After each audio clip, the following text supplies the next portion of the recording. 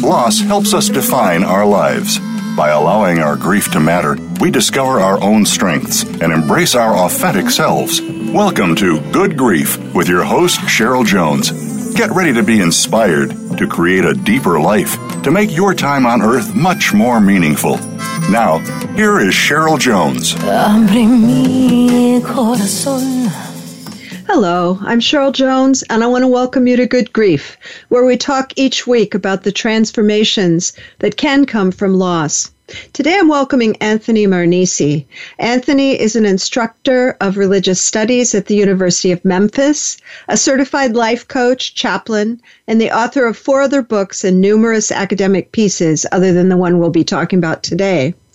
Primarily a theological scholar with expertise in the intersections between sports and spirituality, Anthony received his master's from Christian Brothers University in Memphis, Tennessee. He's also a 20-plus year cancer survivor, treated at St. Jude Children's Research Hospital, and remains active in advocacy for advancing cancer research as well as in facilitating spiritual direction for persons affected by cancer. His book, Cross of a Different Kind, is about how to use Christian teachings to deal with cancer treatment, survivorship, and the grief that families experience when a loved one dies of cancer. Welcome, Anthony. Thank you, Ms. Cheryl. Thank you so much. And greetings to all of your listeners from the land of the Delta Blues, as we like to say, Memphis, Tennessee, the birthplace of Elvis. I think I've interviewed a few other people from Tennessee. Absolutely. You know, absolutely. And I've been there. I haven't been to. I've only been to a few places. I was in Knoxville last fall. So, anyway. I think you're just a splendid example of something that resonates for me a lot, which is the idea of post-traumatic growth.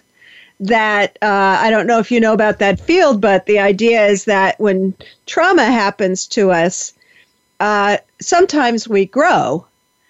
And especially if we're trying to, is what I always like to say. Especially if we're putting the work into it. And so I wanted to start with your story. 20 plus years surviving, of course, is a big deal. I work in cancer a lot, so I know what a big deal that is. But I think we have to mention how old you were when you had cancer, because the impact on people who had cancer as kids and then grow up as survivors, I think is appreciable. I know quite a few people in that circumstance. So can you just lay out for the listeners a little bit about your story and how it led you where you are? Certainly. Yes, ma'am. I'd be happy to. So I was diagnosed when I was 5 years old, actually, and so was referred to St. Jude Children's Research Hospital, which is, truly a remarkable institution, a shining light, and it also calls Memphis, Tennessee its home, and so was referred there for my continual treatment, and I was treated actively from age 5 to age 7.5. So those would have been from the years 1994 until 1997, actually. So it was just a little tyke, actually, when actually going through my cancer experiences and treatment. And so that certainly, has kind of shaped my outlook and my disposition on many things, and has kind of really fostered and encouraged my own kind of goals and desires to be a servant leader or help other people kind of fulfill and maximize their potential. When you mentioned, post-traumatic growth as opposed to, post-traumatic stress. Well, post-traumatic growth, as you well know, is another way of responding to stressful situations, post-traumatic stress disorder or something like that.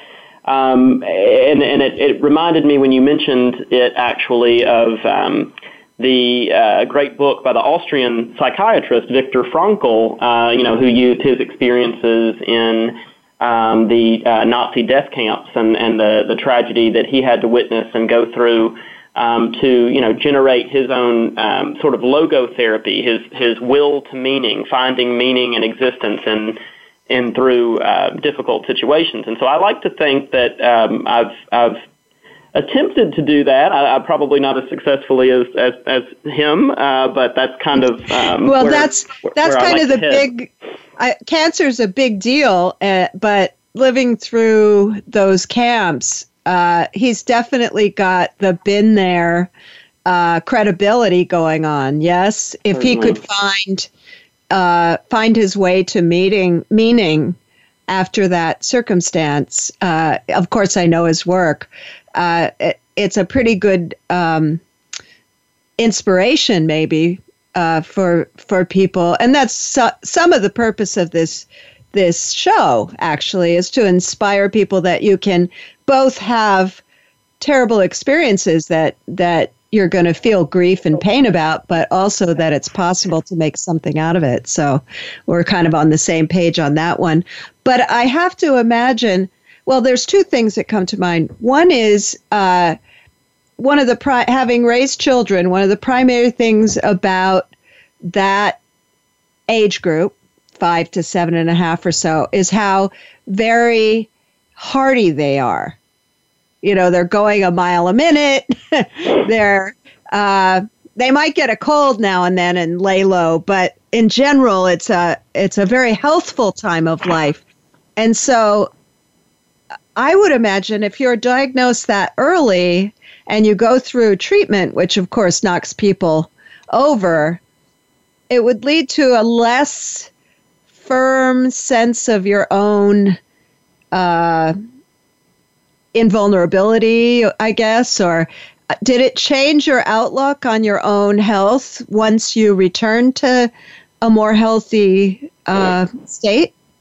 100%, without a doubt. It's definitely had that impact. And one of the things that I continue to speak with a number of my survivor friends about, one in particular comes to mind. I remember having this conversation with her over lunch one day, is how we always kind of in the back of our minds have that fear, that sinking feeling of, could this come back, or when will this come back, or will we develop, a subsequent cancer, or something of that nature. And I mean, and add to that, some sort of emotional health kind of difficulties, anxiety disorders that, might result from being sort of watched under so close of a magnifying glass when younger. I mean, obviously, when you have no immune system and are going through, chemotherapy treatments, even the slightest, infection that may result in,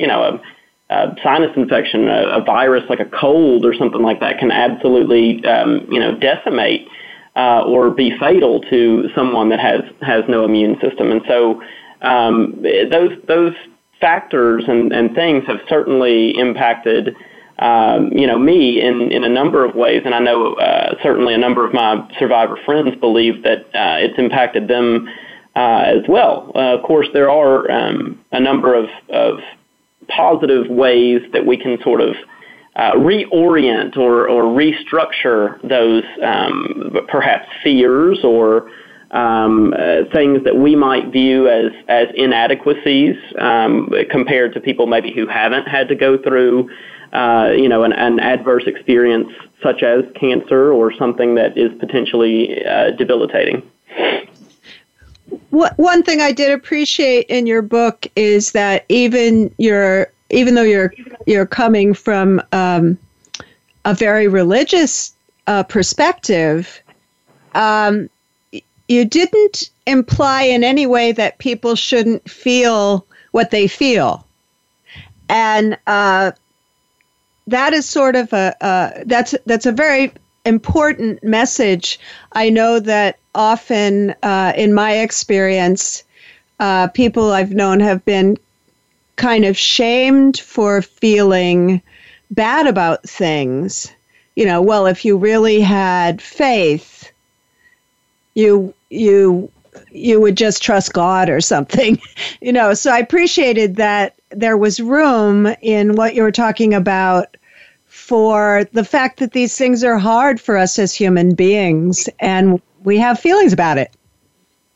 I would take the daring step, and hopefully any of your listeners who are of a fellow Christian persuasion, which is my background, obviously won't be too dismayed by this, but I would almost say that it's not Christian to assert that someone should have more faith if they find themselves worried or troubled or something like that. In fact, some of the guidance or the advice that we're given from the exemplar in Christianity, Jesus himself is, let the worried come to me. So that's certainly not something that I would that I would ever caution or say that people can't feel what they're feeling. That's the heart of spirituality, is feeling and thus relating to those feelings, to the divine, actually. It might be a good time for the reading of.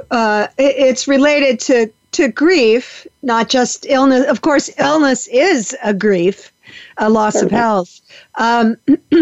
About weeping, because I think that does kind of capture what we're talking about. That we are invited to feel, even and maybe not. I can rule out the even though and say because, from your point of view, because where Christian people are encouraged to be Christ as much as possible.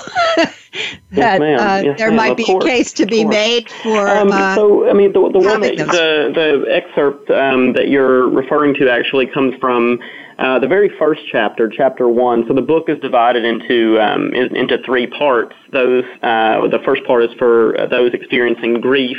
And then the second part for those currently undergoing their diagnoses, and the third part is for survivors. And so from the first part, this also comes from chapter 1, which is called "Only the Body, Not the Soul." And here's actually what some content from the book. What none of us need right now, as well-intentioned as those who tell us may be, is to hear another tired cliche. Enough of the "things will get better, you'll see them again one day," or "at least they're not suffering anymore" statements. Enough. People need to grieve, and that is perfectly normal, natural, and healthy. How quickly so many of us forget that even Jesus himself had to grieve. When one of his very best friends, Lazarus, died, the scriptures tell us Jesus wept, which is John 11:35, and the writer of that particular gospel actually isolates that little three-word phrase, "and Jesus wept," onto one single line to sort of emphasize its importance. The reading goes on to say, "Weeping, I should note, is not the same as crying, is it? There is, as so many of us well know, a difference in intensity. We may shed some tears at a sad movie, but to weep, that is something profoundly deeper and more painful. Whether a death or a breakup, such a response, weeping, is not only allowed, but is perhaps one of the most intensely personal and powerful prayers a human being could offer to the divine. The psalmist even writes, 'Tears are prayers too. They travel to God when we cannot even speak.'" That's from Psalm 56:8. When, in fact, we cry or cry extremely, which is to weep, we are expressing from the innermost depths of our souls the very truth that the person over whom we shed our tears meant a great deal to us personally. We love, and note that we don't use the past tense loved there. We love those persons we have lost, and we miss their irreplaceable presence in our lives. According to Christian theology, because God is love himself, any sincere and meaningful expression of love, whether reciprocated or not, back to us by the object of our love and affection, there present is God, him or herself. What came to mind while I was listening, of course, I'd read that passage reading the book, but I had a new thought about it, which is I have a friend who has been trained in an African tradition around grief. And in that tradition, when you cry, it is actually food for your ancestors, for the people that went before. It's considered food. That's really beautiful. Isn't that beautiful? And so I thought of it when when the line came along about it being a prayer to weep, because when I've worked with him, it most certainly is a prayer to weep. That's the whole idea.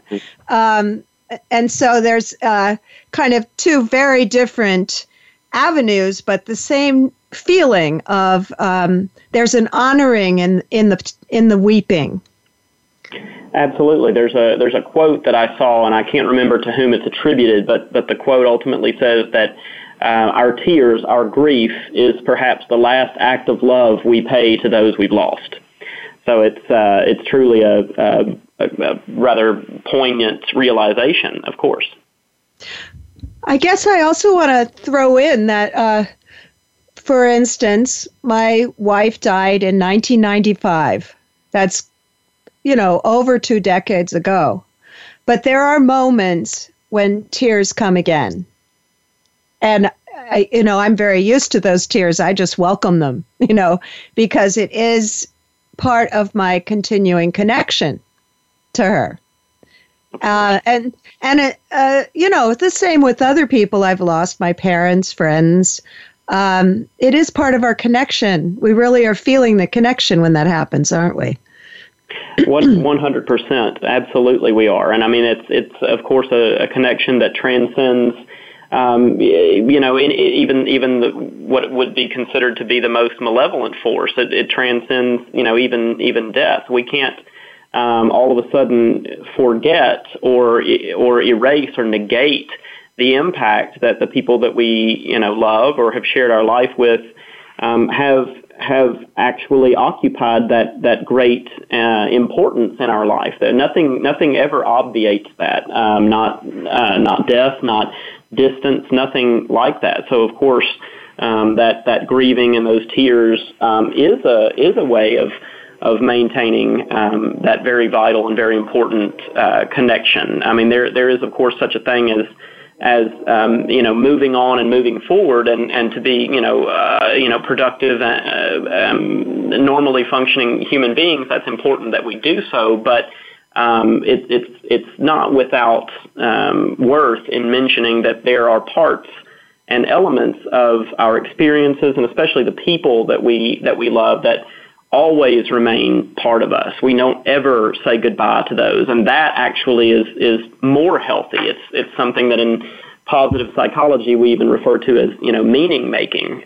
Being able to internalize that importance that a person has had in our lives and continue to carry it forward into new experiences as well. Such as writing books and hosting radio shows and things. Absolutely. Yes, ma'am. Right on point. Yes, ma'am. It's getting to be time for our first break. Just to circle back around to illness, that's also a loss of the person you were before that. And I think that can also continue to affect people in the same way, as a continuing grief and movement as we go forward. I've seen that so many times working with people who have lived with cancer. So I think it's a similar philosophy maybe there. Yes, ma'am. People have to grieve the sort of loss of their life prior to diagnosis, because as we both know from not only maybe life experiences but our similar areas of work, anytime a person has to go through a sudden and a great change to a way that they sort of became used to living, a certain quality of life, there's a grieving that goes into that too. Obviously, a cancer patient or someone that's going through treatments, diagnoses may not be able to do certain things or as many certain things as they were able to do and got used to doing prior to that. And so that there's an element of grief that's necessary in that as well, to not only accept and internalize that, but also to find means to power through. Absolutely. Well, let's continue with that when we get back. And listeners, you can find links to my website and social media at the Good Grief page at Voice America, to like me on Facebook, follow me on Twitter. I'm doing a lot of very different things out there. For instance, promoting a novel I wrote, doing workshops and such. So please sign up for my email list so you can keep up to date on all of that. And to find Anthony Maranise, you can go to Maranise, AMARANISE.wixsite.com/AMJM, or his Twitter address at Maranise. Be back soon.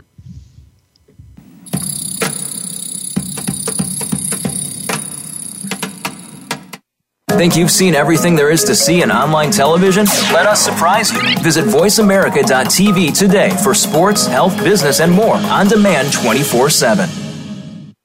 Have you stopped to think seriously about hypnosis? Hypnosis can set you on your way to better health, can free you from anxiety, phobias, and so much more. Join host Inez Simpson for Hypnosis Everywhere, Inez Simpson and the Simpson Protocol. This show is for anyone from the experienced hypnotist practitioner to the merely curious. Inez Simpson offers tools and insights from the whole world of hypnosis, with guests and open discussions. Hypnosis Everywhere, the Simpson Protocol, airs live every Wednesday at 11 a.m. Pacific Time, 2 p.m. Eastern Time on Voice America Health and Wellness.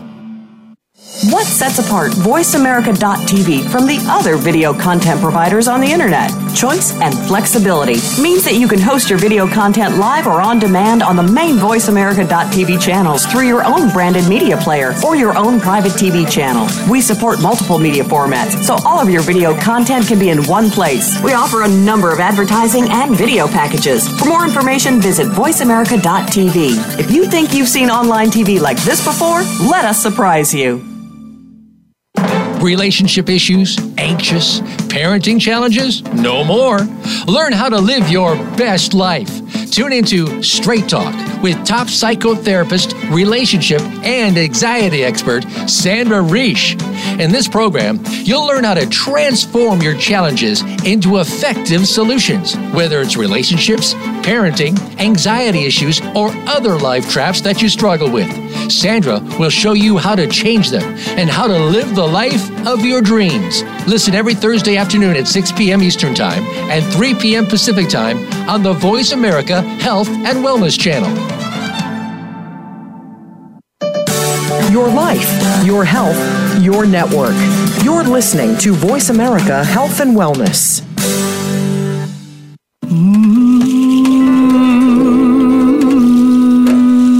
You are listening to Good Grief with Cheryl Jones. To reach Cheryl or her guest today, please call 1-866-472-5792. That's 1-866-472-5792. You may also send an email to CherylJones@weatheringgrief.com. Now, back to Good Grief. Abre mi corazón. Welcome back. I'm Cheryl Jones, and I've been talking with Anthony Maranise about his book, Cross of a Different Kind, Cancer and Christian Spirituality. And what I'd like to talk some about now, Anthony, is just, how your parents, your family navigated your cancer and how that might have supported you to go in the direction you went, or of course it could include ways that you went a different direction. I don't have any way to know. You didn't talk too much about that in the book, but how would you say they handled it? Well, Ms. Cheryl, there are a number of ways that I could go with this question, honestly, and I think it's best illustrated through just sort of looking sort of at kind of like a sample size based on my mother's side and my father's side. My mother, God love her, is an extremely caring and loving woman, and Lord have mercy, both of my parents are worrywarts, but it seems as if though my mom kind of carries that worry a bit more visibly in some cases. I can always kind of get the sense when she's upset about something or unnerved by something a little bit. And my dad actually can kind of better, conceal or sort of put on the front and keep a happy face amidst the worries or anxieties a little bit. And I think I like to think I've landed somewhere in the middle of both of them, but I have sort of compartmentalized and characterized my relationships between both of them and both of their sides in certain areas that are greater gifts for them. For example, even going forward in my life post cancer, in my new normal, so to speak, I often lean on my mother's side for emotional support and for sort of alleviation from troubles or from anxieties. And from my father's side, I sort of lean on perhaps practical direction, insight that will sort of give me more of a level head amidst the kind of emotional gumbo that sometimes crops up. I don't know if that perhaps... I like that expression, emotional gumbo. Yeah. Emotional gumbo, yes, ma'am. And would you say that they relied on, obviously, or maybe not obviously, out of those experiences for you came a pretty deep interest in your religion, in, having a religious and spiritual perspective. Did that come from them as well? Were they religious? Did they depend on their faith to kind of help them out when they were going through what must be qualified as one of the more difficult things a person can go through, having a sick child? What's actually quite funny, I've got that question a lot before, especially when I've led workshops or talks or something like that, and they often will, if they were on the line, they would answer sort of in a similar way, and it's kind of funny because they're both spiritual and religious people, but the depth to which they are and I am probably does have a little bit of difference. Mine is probably a little more heady and sort of into the academic side. My father has kind of gone into the sort of business and the more mathematical, practical. My mother is the creative, and then I'm sort of the empath, if you will. So the feeling all of the things. So that's sort of where it falls between the two of them. But they definitely were models of Christian spirituality to me. And when I've told them actually how much they influenced my own sort of spiritual development and growth, they kind of look at me and look at each other as if to ask the question, do what now? Like we actually did? Like how was that possible? So I think that they find it a little humorous that I give them that much credit that they don't even feel like that they deserve, but they absolutely do. They were rocks to me throughout it, as were my grandparents and even cousins and friends who all sort of have modeled at least what I would consider the image and likeness of God in many ways to me. Well, I wonder if that intersects with one of the strong messages in your book, which is really about love, that at basis, receiving love as someone struggling and giving love, when you're able, is kind of bedrock. It sounds as if you have had some of that in your own life to know what the meaning of it really is. Absolutely, I'd say so. Yes, ma'am. That's familiar to me because during my wife's 10-year illness, we were cared for so beautifully by people, given so much love. It really changed my perspective and influences my kids. So they didn't have cancer, but they lived with cancer for a very long time, right next to cancer. And I think it does influence their viewpoint. So it's interesting. Sometimes you don't have to do anything in particular. It's just living sends a message. And I think that's 100%. Absolutely. That love that people give and transmit often, it rubs off, not just in the sense that, it's transmuted into the object or the person loved, but not only, it does. It has healing properties and healing powers. It truthfully does. And so at some point, you started becoming interested in, I think, originally the intersection of spirituality and sports, which is an interesting field. Yes, ma'am. But I wonder if you connected when you write a book about cancer and spirituality, that's pretty directly connected to your early experience. But when you first started wanting to study religion, get more deeply analytical about religion, and then ultimately find work, did you connect it with those early experiences of yours? Did you feel you might have been especially interested because of having been through cancer, or did it not seem connected at that point?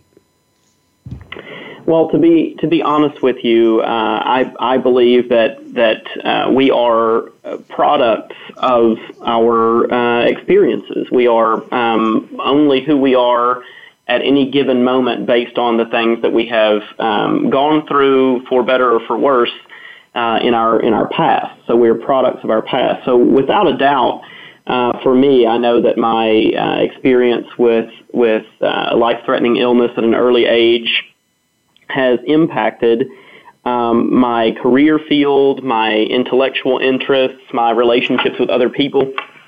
And I think in a large way, my interest in sort of metaphysical things, the things that exist, but we cannot necessarily see, but can only maybe sense, is an absolute indicator of sort of the things that I've experienced at a young age, and have been able to experience even at a young age. In one particular article that stands apart from the book, I kind of mentioned that individuals who kind of teeter at that in-between between life and the next life, or life and death, if you will, have sort of a special susceptibility to things of the other side, or things even of the supernatural, if you will. And so wanting to dig deeper into those things, and to see, especially in my field, is spirituality, so the way that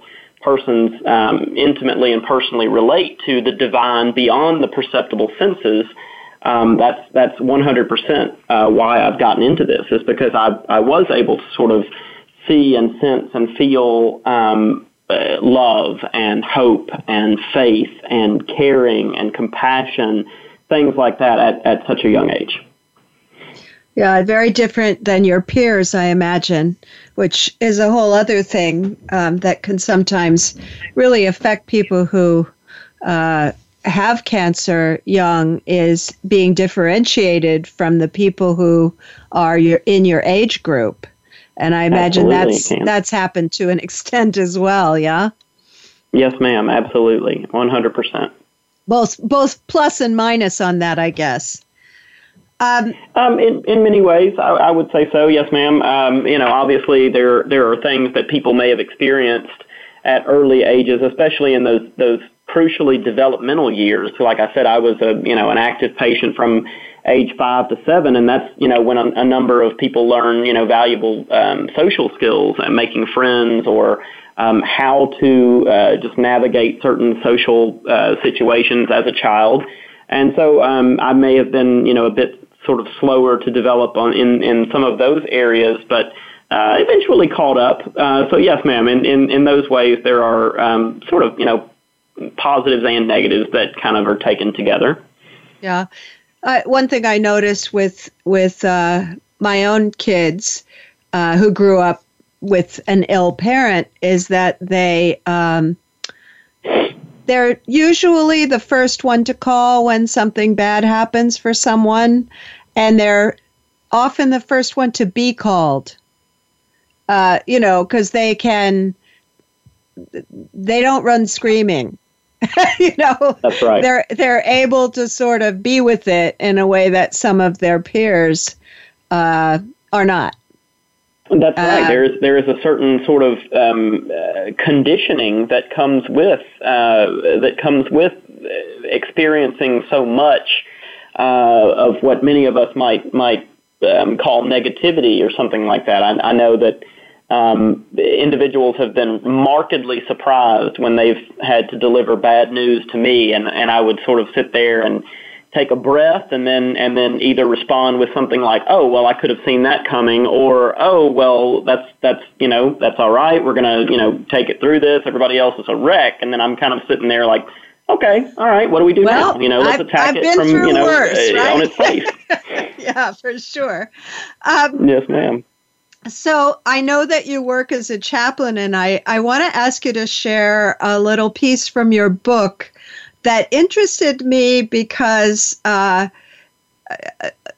it's something about Lent and what some people in their traditions give up for Lent, but it was such an interesting twist on it. Would you share that story? And then we'll be cutting to a break pretty soon after that. Yes, ma'am. I'd be glad to. So this story that you're referring to actually comes from part 2 of the book in chapter 10, which is actually the namesake chapter of the entire book. The chapter is called Cross of a Different Kind, and so is the book.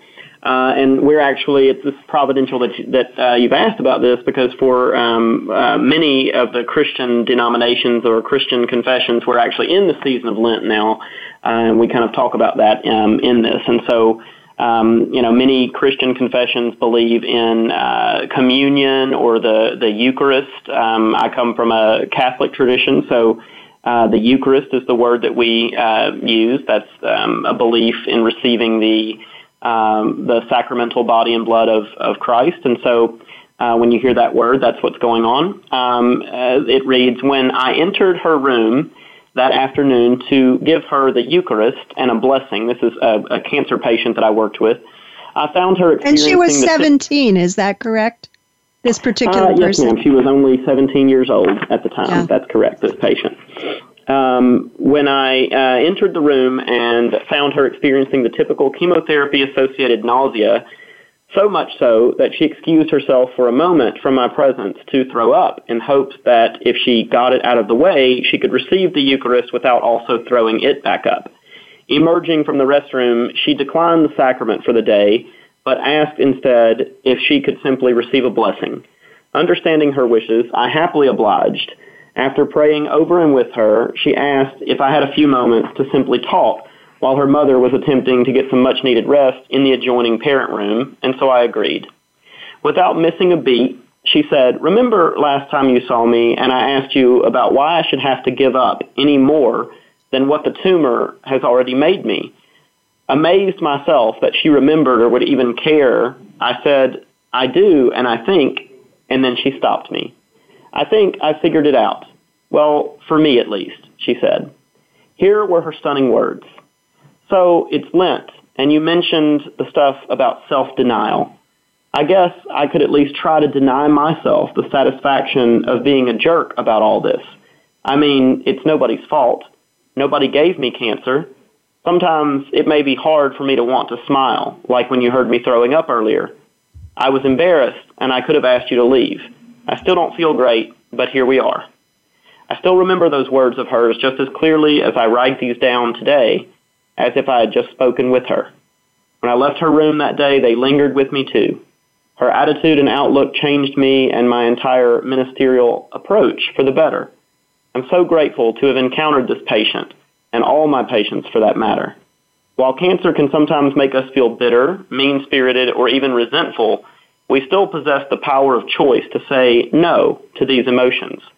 That sort of no can not only free us from being hurtful to those who are usually only trying to be helpful to us in comfort amidst treatment, but it also frees us to replace and enjoy contentment over resentment, kind-heartedness over mean-spiritedness, and cheerfulness over bitterness. These attitudes in the process will likely help to cultivate not only more joy in the midst of suffering, but also a deeper and more fruitful spiritual maturity. I love that idea that you could give up, some kind of bitterness or anger, with the one caution that we have to make sure we get to feel it, but we don't have to continue. 100%, absolutely. Yes, ma'am. All right. Well, we'll be back in a few minutes. It's time for another break. And you can find me again at the Good Grief Host page or my website, weatheringgrief.com. You can find Anthony Maranise at maranise.wixsite.com/AMJM or his Twitter address at @AMaranise. Back after the break.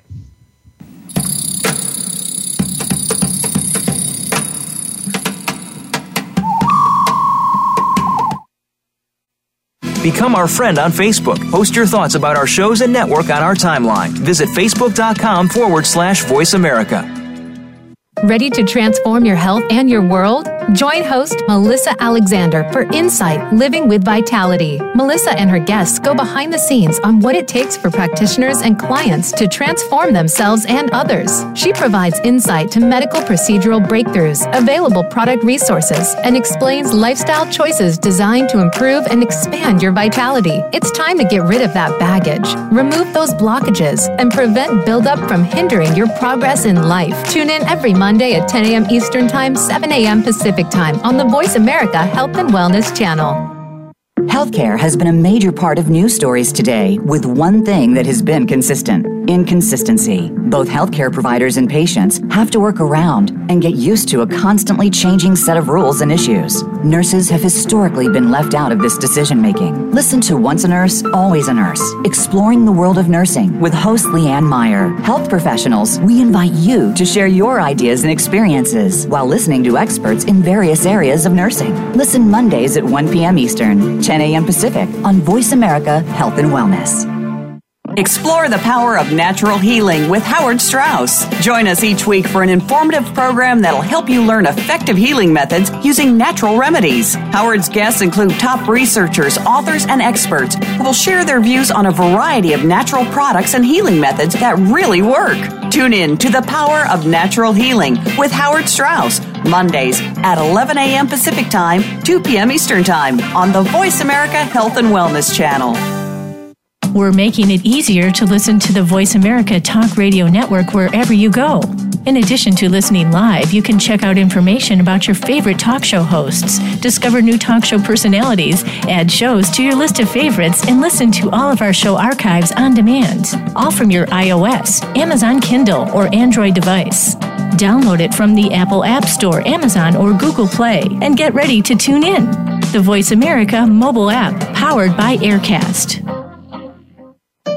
Opinions, options, answers. You're listening to Voice America Health and Wellness.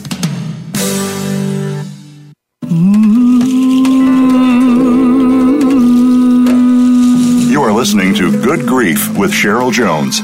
To reach Cheryl or her guest today, please call 1-866-472-5792. That's 1-866-472-5792. You may also send an email to CherylJones@weatheringgrief.com. Now, back to Good Grief. Abre mi corazón. Welcome back to Good Grief. I'm here with Anthony Maranise talking about his book, Cross of a Different Kind. And before the break, Anthony, we were talking most primarily about this idea of, in the specific case of the reading right before the break, talking about the idea that one thing you could give up if you're in a Christian faith that gives up things for Lent. I happen to be in a gospel choir. There are lots of people in my choir that do that. It's an interfaith choir.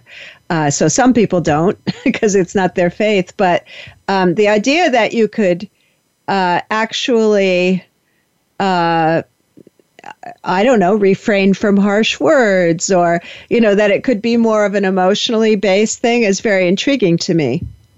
Absolutely, yes, ma'am. And I actually even, long ago quit giving up things for Lent. So I'm actually more proactive. I do things, during my Lenten journey. So there's a lot of, sort of spiritual flexibility with that. But yeah, I mean, in the case of the young 17-year-old cancer patient that I worked with, yeah, she chose the opportunity to deny herself the satisfaction that comes from sort of being resentful about her cancer or being bitter or mean-spirited, and instead replace those with attitudes of contentment and kind-heartedness, empathy, cheerfulness, things like that. So that was definitely an effort in spiritual maturity for her. And I'm sure that her family and everyone around her were very grateful about that. Oh, I have no idea, or no idea. Listen to me. No doubt that her nurses and her family were really thrilled at her new sort of lease on life. To be honest with you, that's for sure. Yeah. I didn't want to let you get away without talking a little bit about something that is not limited to Christian faith at all. It's kind of common in all different spiritual points of view, which is kind of ways that some spiritual perspectives or some interpretations, to me, seem to sometimes sort of blame the victim. If only you'd prayed well enough, if only you had lived a better life, if only you would not have gotten cancer, had someone die. In other words, it's your fault. And you do not come from that point of view at all. But I liked the way in which you talked about no matter what our faults are, us being, loved, and that it's really about how we deal with it. But I wonder if you could address that a bit, because I can't tell you how many times people have had things said to them that refer to that idea that they're somehow to blame. Certainly, that whole blame game and there being some sort of sinister spiritual punishment, things like that. This is one of the I suppose greater impediments to sincere spiritual growth that many of us spiritual directors, pastoral counselors, things like that, especially chaplains, have to encounter. It's all, for lack of a better expression, like I'm in Great Britain today, it's all hogwash to ever assert that a being that theologians, especially of a Christian persuasion, or any of the monotheistic traditions, actually even Islam and Judaism, believe to be all good or all loving, would ever inflict a punishment on someone for a shortcoming. So we don't believe or express the spiritual idea that anyone is afflicted with cancer or afflicted with natural disasters or anything like that because of shortcomings. That again is an anti or a non-Christian, sincerely Christian viewpoint. So certainly that's not something that we would ever want to foster in belief, and something that I never wanted to touch in the book. And so I actually set out to disabuse people of that idea. So that's certainly not something that we ever want to look at or touch upon, because the reality is, at least from the theological conceptions, is that God is not a being that punishes. God is a being that is pure love and compassion, rather than a divine judge who's going to sentence us to some sort of correction or punishment or something. I guess it's a human tendency to find fault, but I just thought Certainly. It was worth reasserting that is not actually a very Christian principle. Oh, it's not one at all. That's certainly not. We absolutely don't believe that any natural or even morally reprehensible circumstances in the cases wherein people have been harmed or maimed in certain ways by other people. These are not things that anyone should ever ascribe to the divine or anything like that, especially from a perspective of a believer in those sorts of things, and definitely not something that I would ever subscribe to in any way, shape, or form. Although I have had patients ask me, if they believed that they were given cancer because of something that was generationally done, like maybe the whole sins of the father, the sins of the son sort of thing, and that's not true at all either. That whole generational curse matter is also just not consistent with a positive spirituality. One thing that I do believe is that it's sometimes a little easier for us to imagine that there's a cause or a reason than to come to terms with the fact that life is unpredictable and things happen that we cannot totally prevent. It happens in grief all the time that people their first stop is guilt that they didn't do something right, or, what if only I'd done blank. And I think in a way that's sometimes more imaginable than it just happened and I had nothing to say about it. So I wonder if that isn't connected a bit. Of course. I mean, I think that's a fully natural sort of human thing. We often will kind of default to finding an answer where sometimes answers just don't exist, because that's the way that we are programmed to cognitively react. So this is a little bit of a sideways turn, but I did want to have you share the piece of writing just because I think people would find it comforting who are facing cancer, to read some of the part about the new normal, maybe a little bit, maybe just a couple of paragraphs of it, because we are almost out of time. Certainly, yes, ma'am, absolutely. So one of the pieces that I want to share here, this is from chapter 13, which is in the third part of the book. It's on survivor spirituality, and you so rightly already mentioned the chapter title, which is called The New Normal, actually. So I just will begin here. My reason for mentioning much of what I have throughout not only this episode, but throughout the book, isn't to garner sympathy from readers, but to mention the importance of understanding that there's so much more involved in one's normal life after cancer, of which so many others are alarmingly unaware.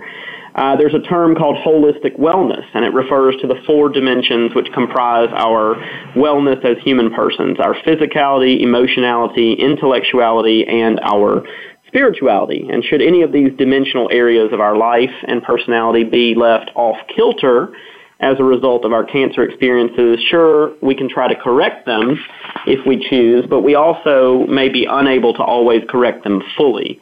And in such cases, it is incumbent upon those who love us, whether that be our significant others, our friends, or our family, to accept and still love us as they always have, if not even more so. It's incumbent upon them to understand that they are now dealing with a person who has been, to use a theological term, ontologically changed, that is, changed as a whole. The experience actually does reorient the human person into a way that they must adjust to life on the other side of cancer. They must learn to live a new normal. And so when we consider the vast number of cancers that exist, as well as the wide array of human personalities, we add to the multidimensional facets of each human person, considering those 4 areas that I mentioned: physicality, emotionality, intellectuality, and spirituality, we can come to see that our adjustments to the new normal of life after cancer need to be met with not only patience from others, but patience with self, as well as the compassionate, intentioned actions of those who care for us, as well as, of course, I might add, continual recollection upon the providence of the divine.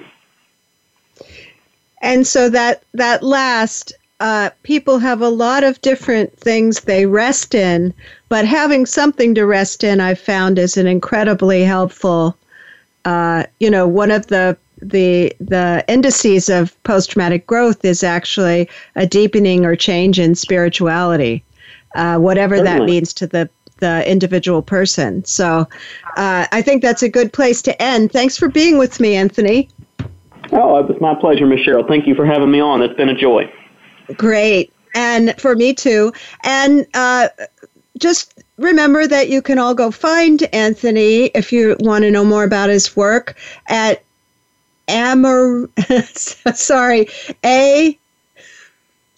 am not reading this right at all. I'm going to send you to his Twitter, which is at Maranise.